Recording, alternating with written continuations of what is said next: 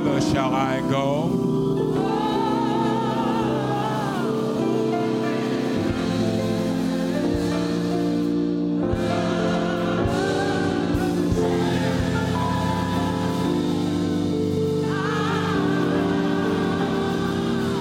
What did thine only Son endure before I drew my breath?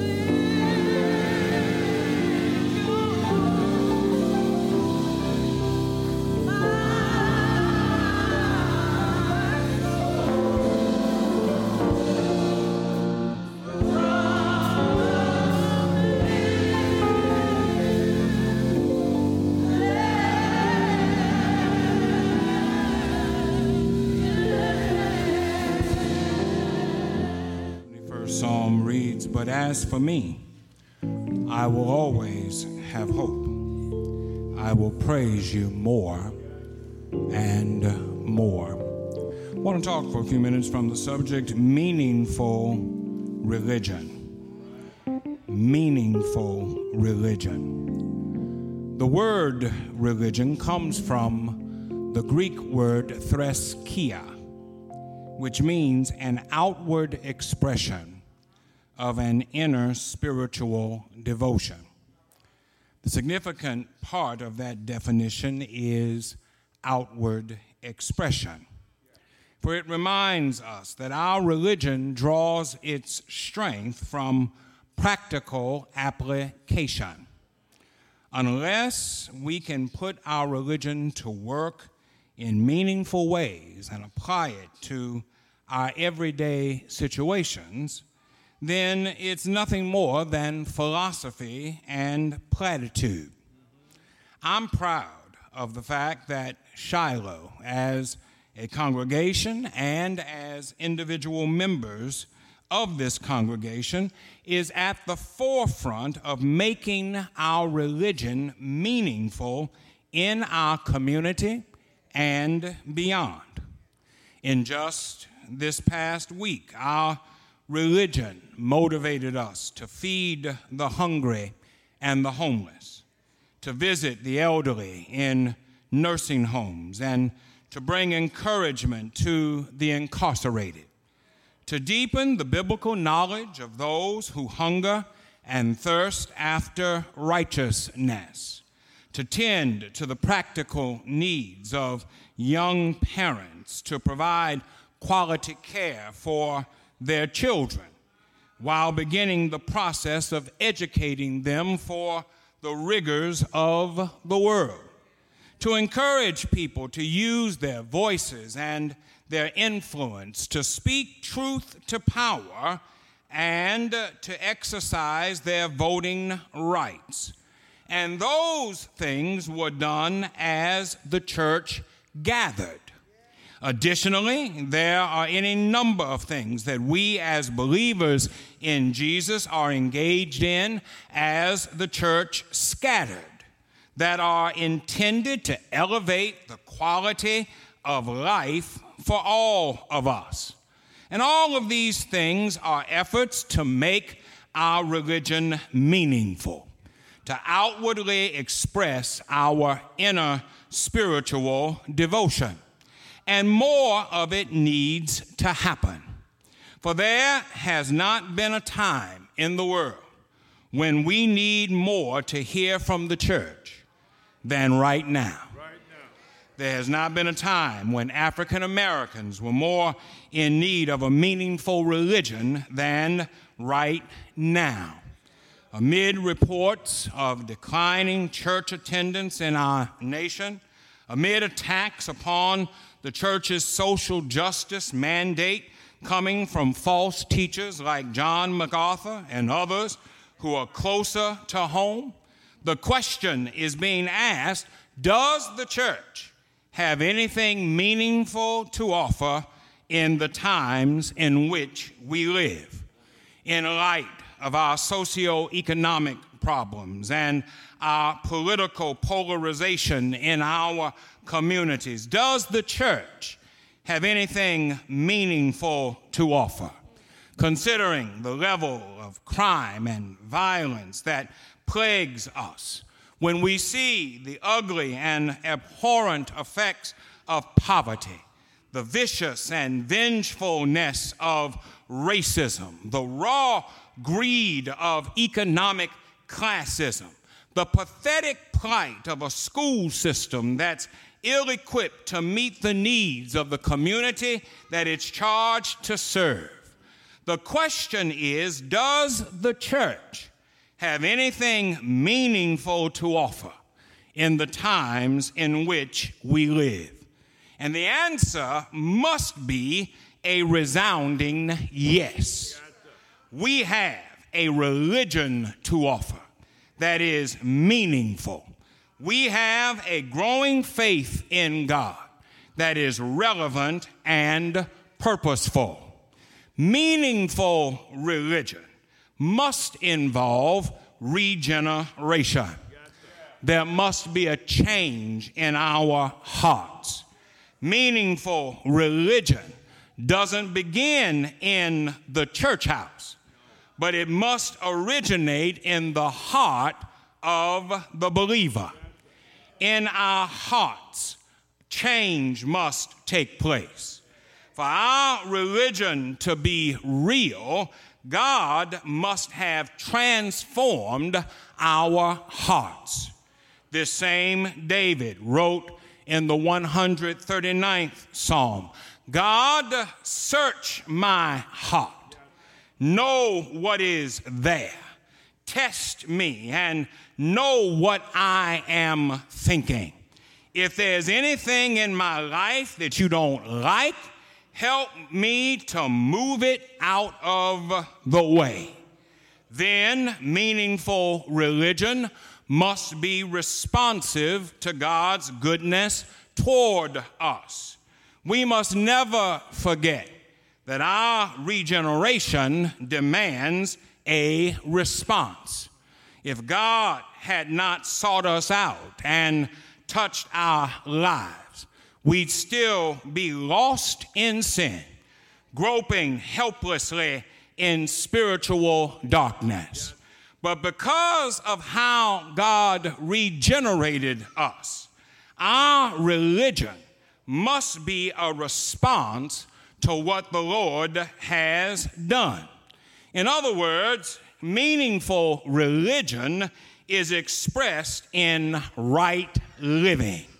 Our elders used to say, it ought to make us walk right. It ought to make us talk right. It ought to cause us to let our light so shine before humanity that they will see our good work and give glory to our Father in heaven. Well, our scripture today shows us how to have meaningful religion even in hard times. Our text comes from the 71st Psalm, which is a psalm of David. Psalm 71 is the third in a series of prayers that David prayed at a tough time in his life. David was getting on in years. And as he might have thought as he got older, things would get better. But in his later years, David had to deal with trial and tribulation. And it reminds us, church, that as long as you live, you're going to have trouble sometime. You don't ever get so old. You don't ever get so wise or so righteous that you don't have to deal with trouble. Trouble doesn't care when your birthday is. Trouble doesn't review your economic status. Trouble doesn't survey your standing in the community. But at the time when you least expect it, trouble will come your way. David ran into trouble in his life. His son Absalom tried to take his throne away, and those that were close to him turned their backs on him. From all sides, he was having a hard time. And David, in the midst of his trial, turned to God in prayer. In the 69th Psalm, he pled to God for mercy. Save me, O God, for the waters have come up around my neck, and my enemies are trying to destroy me. In the 70th Psalm, he asks for deliverance. Come quickly to me, O God, for I am poor and needy. But in the 71st Psalm, after his pleas for mercy and deliverance, I hear David pray a different prayer. He says, even though the wicked are trying to destroy me, and my enemies have conspired against me, I will press on, for my hope rests in the Lord, and I will praise him more and more. Church, it's evident that David was helped by the fact that his religion was meaningful. First, his religion helped him to rely on the power of prayer. The more he prayed, the stronger he got. And church, we can learn from David that when you're in trouble, you need to pray. In fact, you need to pray before you get in trouble, because it'll make it easier for you to pray when you're in trouble. You need to pray that God works out your situation. And you need to understand that working out the situation doesn't mean that God will always make a change. But it does mean that God will stand by you, and he'll help you to deal with your problem.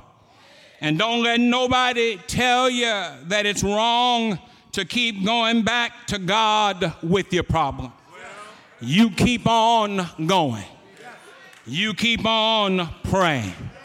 The stronger you pray, the stronger you will be.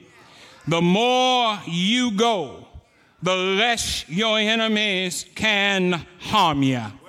The more you go, the more you'll find that the words of the hymn are true. Ask the Savior to help you.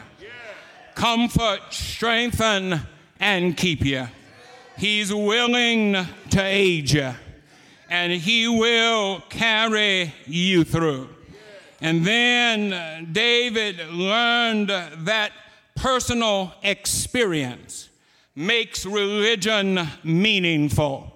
If you look at the 5th verse, David says, Lord, you've been my hope, and you've been my confidence since my youth.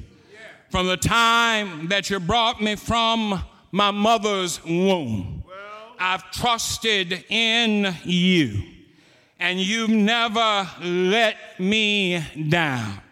Church, you ought to have a background of experience with the Lord that'll make your religion meaningful. You see, when you're young, you listen to what old folks said about the Lord. But there comes a time when you need to know him for yourself. There comes a time when you need to stand on the foundation of experience. I can confess that I've had some experience with the Lord, and I've learned that he's able to deliver under any and all situations. When I am weak, he makes me strong.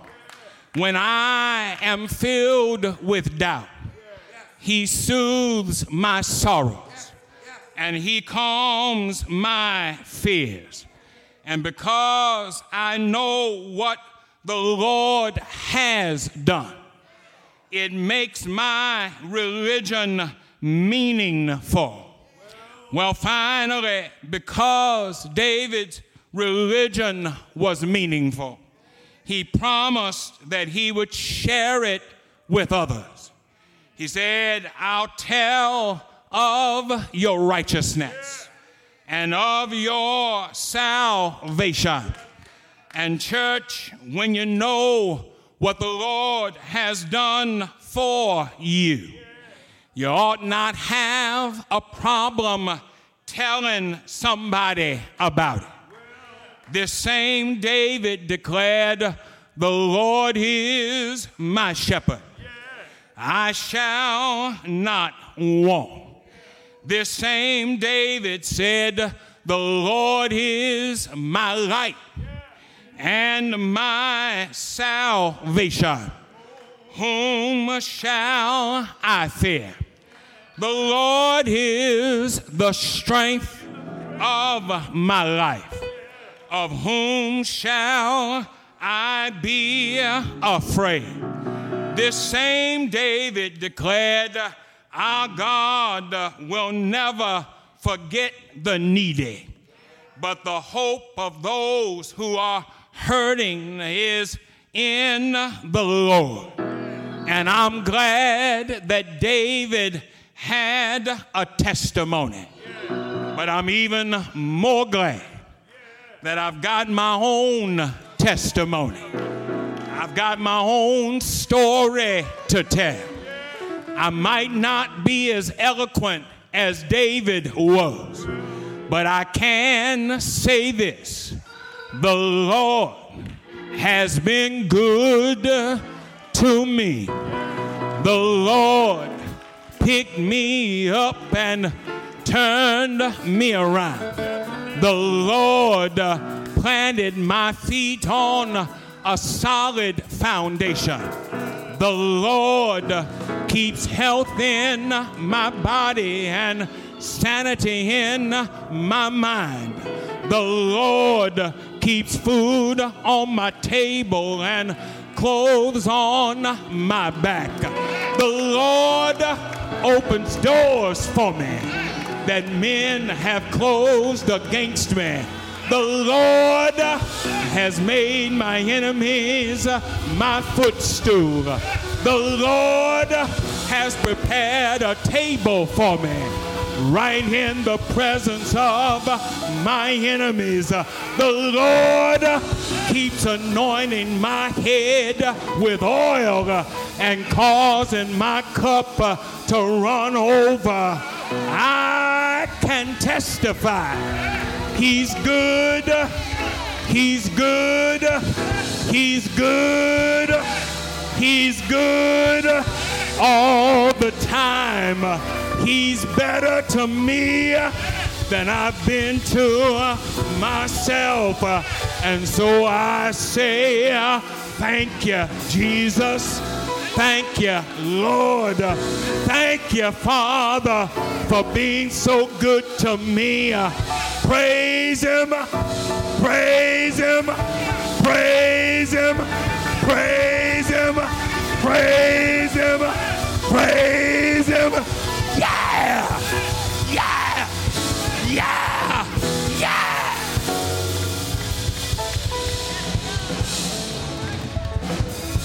I know He's all right. I know He's all right. I know He's all right. He's able, able, able, able. Yeah!